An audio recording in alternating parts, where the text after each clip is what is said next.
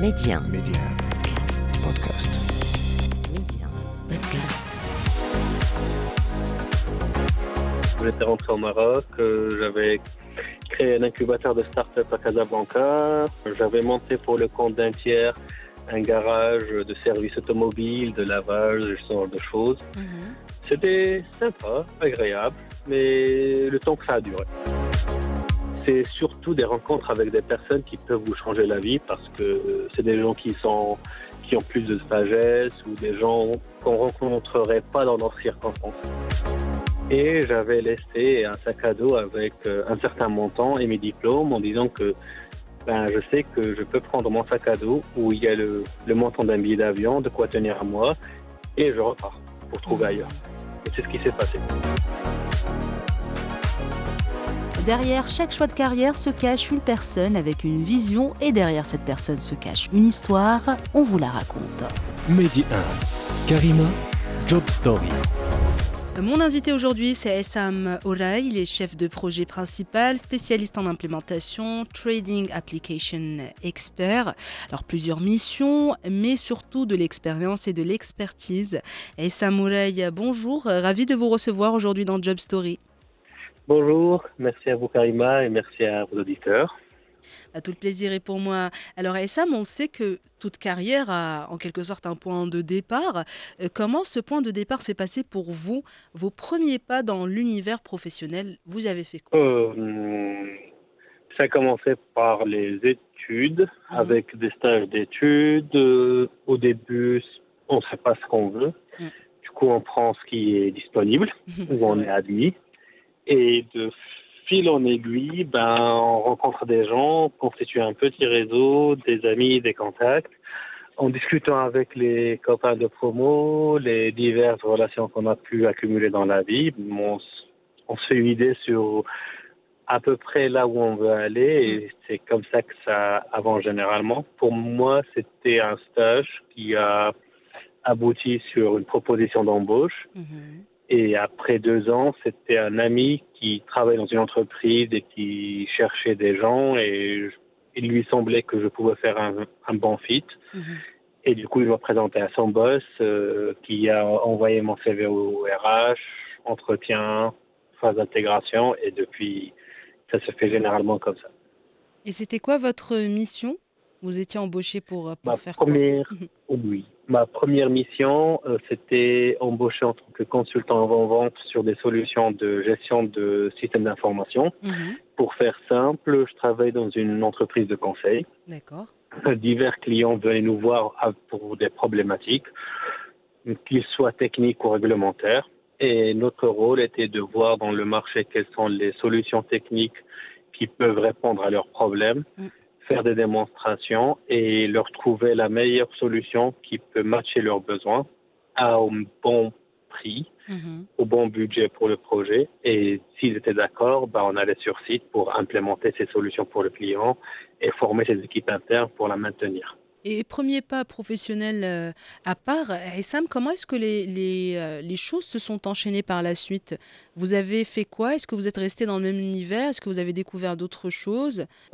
Disons que je suis quelqu'un de curieux par nature.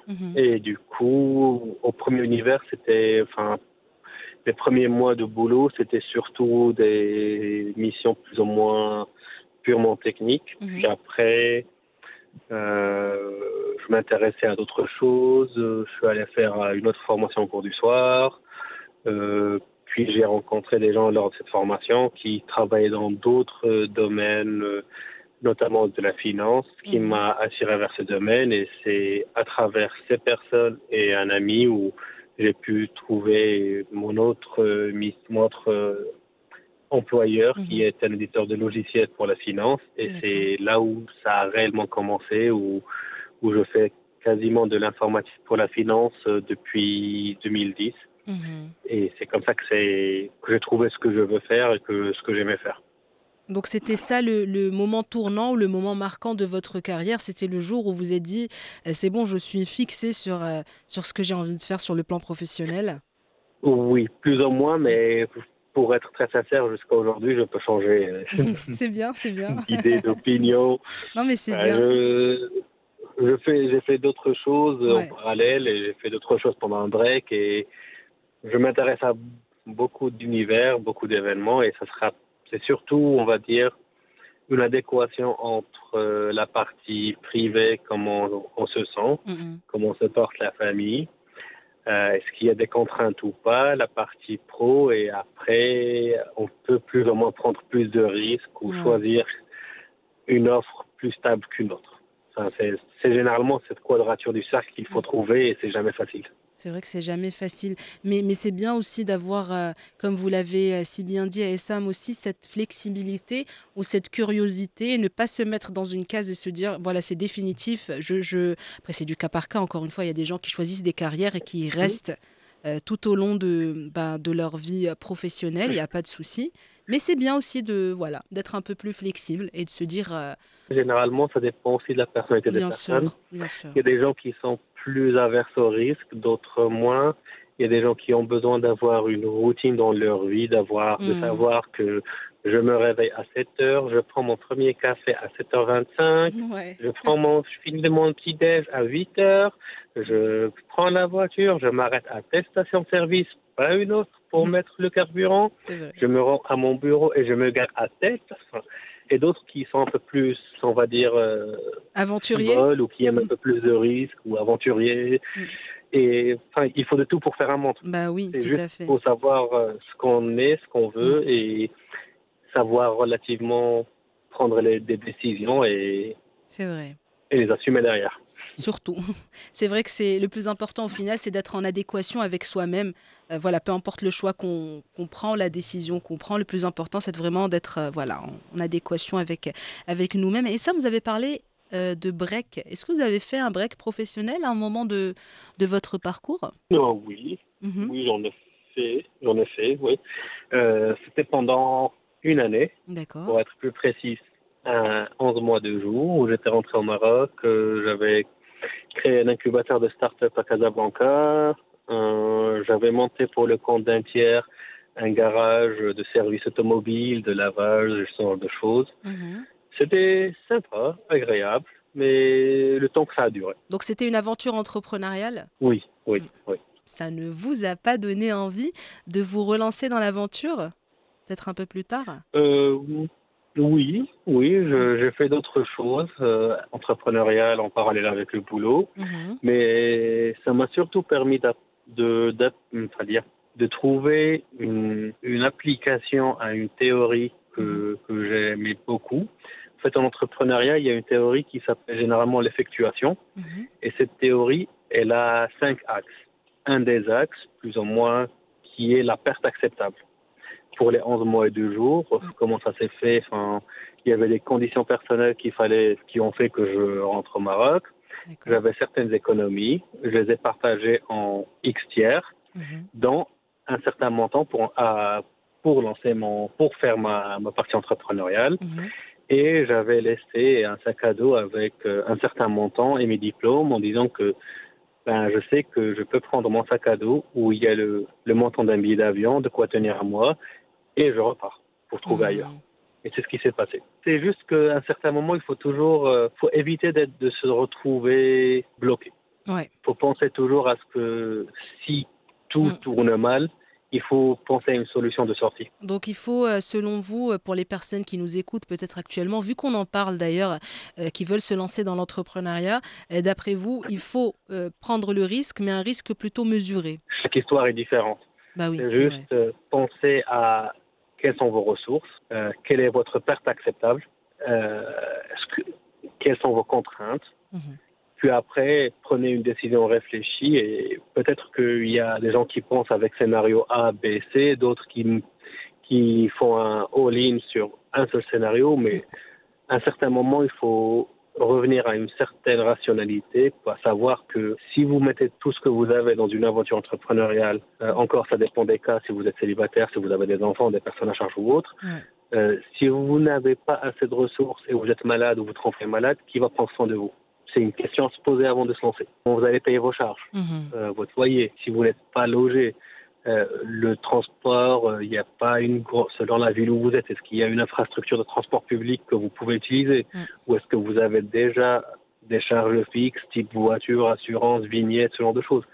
C'est des choses qu'il faut Prendre en modéliser au début considération. avant que derrière, s'il y a un problème et que vous ne pouvez pas assumer une de vos responsabilités, le poids psychologique de l'entrepreneuriat, il est beaucoup plus élevé que ce qu'on laisse entendre. C'est vrai. Lancer une activité entrepreneuriale ou une aventure entrepreneuriale, c'est un chemin solitaire et douloureux. Pas les choses mignonnes qu'on a dans des petites conférences entrepreneuriales où des gens viennent pour être payés, pour être speakers et prendre des photos. Généralement, l'image est un peu plus nuancée et avec beaucoup de nuances de noir et de gris. C'est vrai. En tout cas, ce n'est pas que ça. Après, voilà, ce n'est pas que strass et paillettes. Il y a vraiment aussi un autre côté à prendre en considération. Ah oui, il y a de tout. Voilà, il y a de tout et après ça prend du temps. Après, si vous avez le bon réseau, les bons contacts qui vont vous faire signer des contrats, les gens qui vont vous aider financièrement ou en faisant des introductions, à une connaissance du domaine sur lequel vous allez vous lancer avec le bon réseau, le bon financement, les bonnes ressources, je vous souhaite que du bonheur. C'est juste parce que généralement, il peut y avoir plusieurs gens qui écoutent. Du coup, je préfère donner cette image nuancée et les autres pour ne pas... Parfois, j'enseigne dans certaines universités et des fois, il y a des gens qui donnent des cours où on dit à des étudiants lancez-vous, c'est maintenant, prendre des risques. Je suis un peu sceptique par rapport à cette approche, par rapport à ce que je vous ai dit des scénarios un peu plus pessimistes. En cas de maladie, en cas de crash, en cas d'accident, on fait quoi si vous n'avez pas les ressources pour? C'est vrai. Personne ne sera là pour vous. C'est vrai, c'est une bonne façon d'aborder les choses. Après, encore une fois, comme on en a parlé un tout petit moment également, c'est du cas par cas, chacun son histoire. Voilà, chacun sa prise de risque. Ça dépend des scénarios. En tout cas, actuellement, vous avez plusieurs casquettes, en quelque sorte, plusieurs missions. Donc, chef de projet principal, implémentation spécialiste et trading application expert. En quoi consistent vos missions? Question de rapprocher peut-être les personnes qui nous écoutent actuellement de ce que vous faites avec toutes ces casquettes. Disons que l'une des choses qui était un peu sympa, qui viennent de circonstances ou de rencontres, c'est que même dans les études, j'ai plusieurs casquettes. J'ai commencé par l'ISTEA, puis j'ai fait une école, un bac plus 4 au Maroc, puis un master en France en architecture des systèmes d'info, puis un autre master en prospective et études du futur, puis un MBA, puis des trucs. Puis, du coup, j'ai fait pas mal de choses en termes de parcours académique qui ont fait que j'ai rencontré plusieurs personnes avec différents profils. Et ce qui fait que quand on travaille chez un éditeur de logiciels, généralement, il y a parfois des cadres. Tu es dans la partie technique, donc tu fais de l'implémentation, ou tu es dans la partie fonctionnelle. Mais quand on voit que parfois on est curieux, sur certaines missions, on peut prendre un peu plus de liberté sur ce qu'on va faire. Et c'est ce qui fait que sur la partie business analysis, c'est qu'on part chez un client pour installer un logiciel, par exemple, et il y a un des utilisateurs qui va vous dire « Oui, mais la fonctionnalité X ne fonctionne pas comme je le souhaiterais. J'aimerais bien qu'elle fasse A, B, C au lieu de A, B. » Et c'est là où on prend la casquette business analyst, d'accord, expliquez-moi votre métier, comment vous comptez utiliser ce logiciel, quels sont vos besoins, et là, on retranscrit ça en ce qu'on appelle des spécifications pour donner le plus de matière possible aux développeurs de créer le bon logiciel pour ce client. Et là, moi, je vais noter tout cela et voir avec le développeur avec qui je travaille ou avec l'entreprise pour dire, notre outil de gestion des podcasts, il permet d'enregistrer sur une certaine qualité et de sauvegarder sur un serveur ou quelque part. Il faudrait qu'on rajoute une fonctionnalité qui va permettre de pouvoir potentiellement gérer la partie distribution sur plateforme par plateforme, temps par temps. Ça englobe vraiment tout plein d'aspects. Tout à fait. Et sur la partie gestion de projet, c'est un peu la partie qui vient au-dessus. C'est on arrive chez un client, on a un projet. Ça peut être du logiciel, ça peut être de la sécurité physique ou électronique, ça peut être de l'achat de matériel, de logiciels, de téléphones, de tables ou autre. Et le projet, il est caractérisé par 3 choses plus ou moins.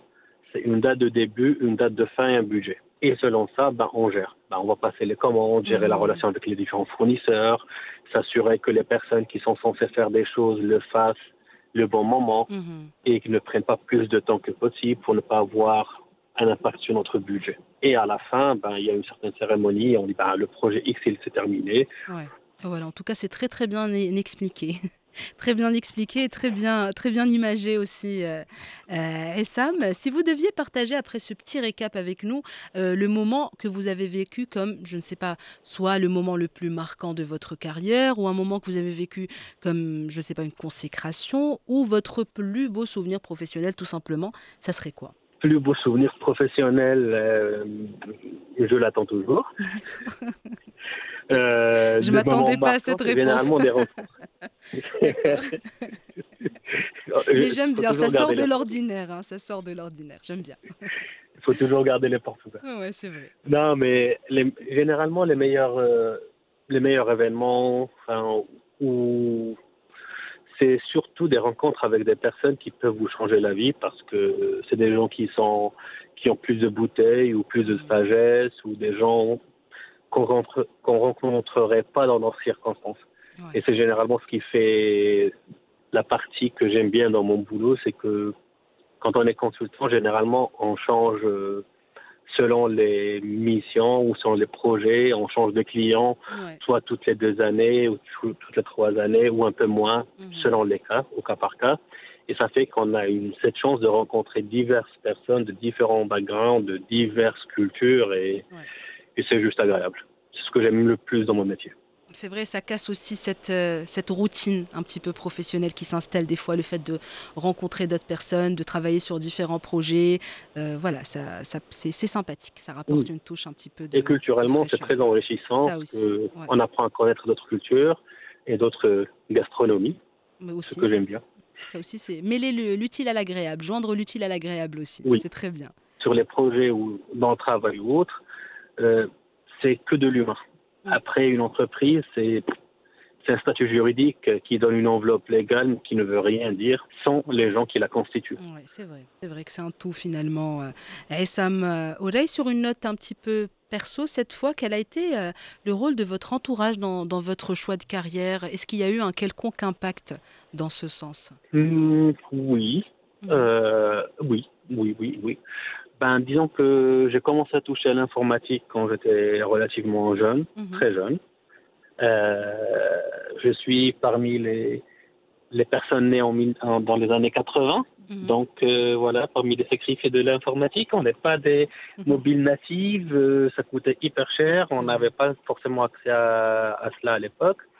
Mais le cousin de ma mère avait un magasin où il faisait tout ce qui est dactylographie, photocopie, ce genre de choses. Et l'été, quand j'étais chez mon grand-père, parfois je passais des après-midi chez le cousin de ma mère et j'avais accès à un ordinateur où des fois je tapotais sur un clavier, je participais un peu, ou j'écrivais, je sais pas, les mémoires de quelqu'un qui faisait sa thèse à Fès, mais qui n'avait pas les moyens de le faire. Du coup, il ramenait sa thèse en étant manuscrite et il fallait la saisir. Du coup, ça a donné ce goût à l'informatique et du coup, de fil en aiguille, il y a toujours eu ce support, cette liberté que m'ont offert mes parents, leur accompagnement, leur modèle pour aller chercher ce que je voulais. Et mon épouse qui m'aide beaucoup sur les formations que je fais actuellement, en me supportant, en prenant soin du petit et en étant toujours là en support. Du coup, oui, l'entourage, c'est très important. Oui, c'est vrai, c'est très, très important. Issam Ourrai, qu'est-ce qu'on peut vous souhaiter cette fois pour la suite? Est-ce que vous avez un objectif pro que vous souhaitez atteindre peut-être? Sincèrement, pas spécialement. Je prends les choses, on va dire, comme de l'eau, comme ils viennent, et puis après j'ajuste. Et on souhaitait santé et bonne humeur et que le meilleur arrive au bon moment. C'est tout ce qu'on vous souhaite. Issam Ourrai, merci beaucoup d'avoir partagé votre histoire avec nous. Karima. C'était un plaisir de vous recevoir et beaucoup de belles choses pour l'avenir, Inch'Allah. Merci à vous, merci à vous. Ciao, Passez une bonne journée. Merci. Merci d'avoir partagé vos histoires avec nous en toute intimité, des histoires qui marqueront certains et impacteront plusieurs. Job Story, c'est à retrouver en avant-première sur Média Podcast. Un petit abonnement pour la route pour ne plus rien manquer. Restez ouverts et surtout, restez curieux.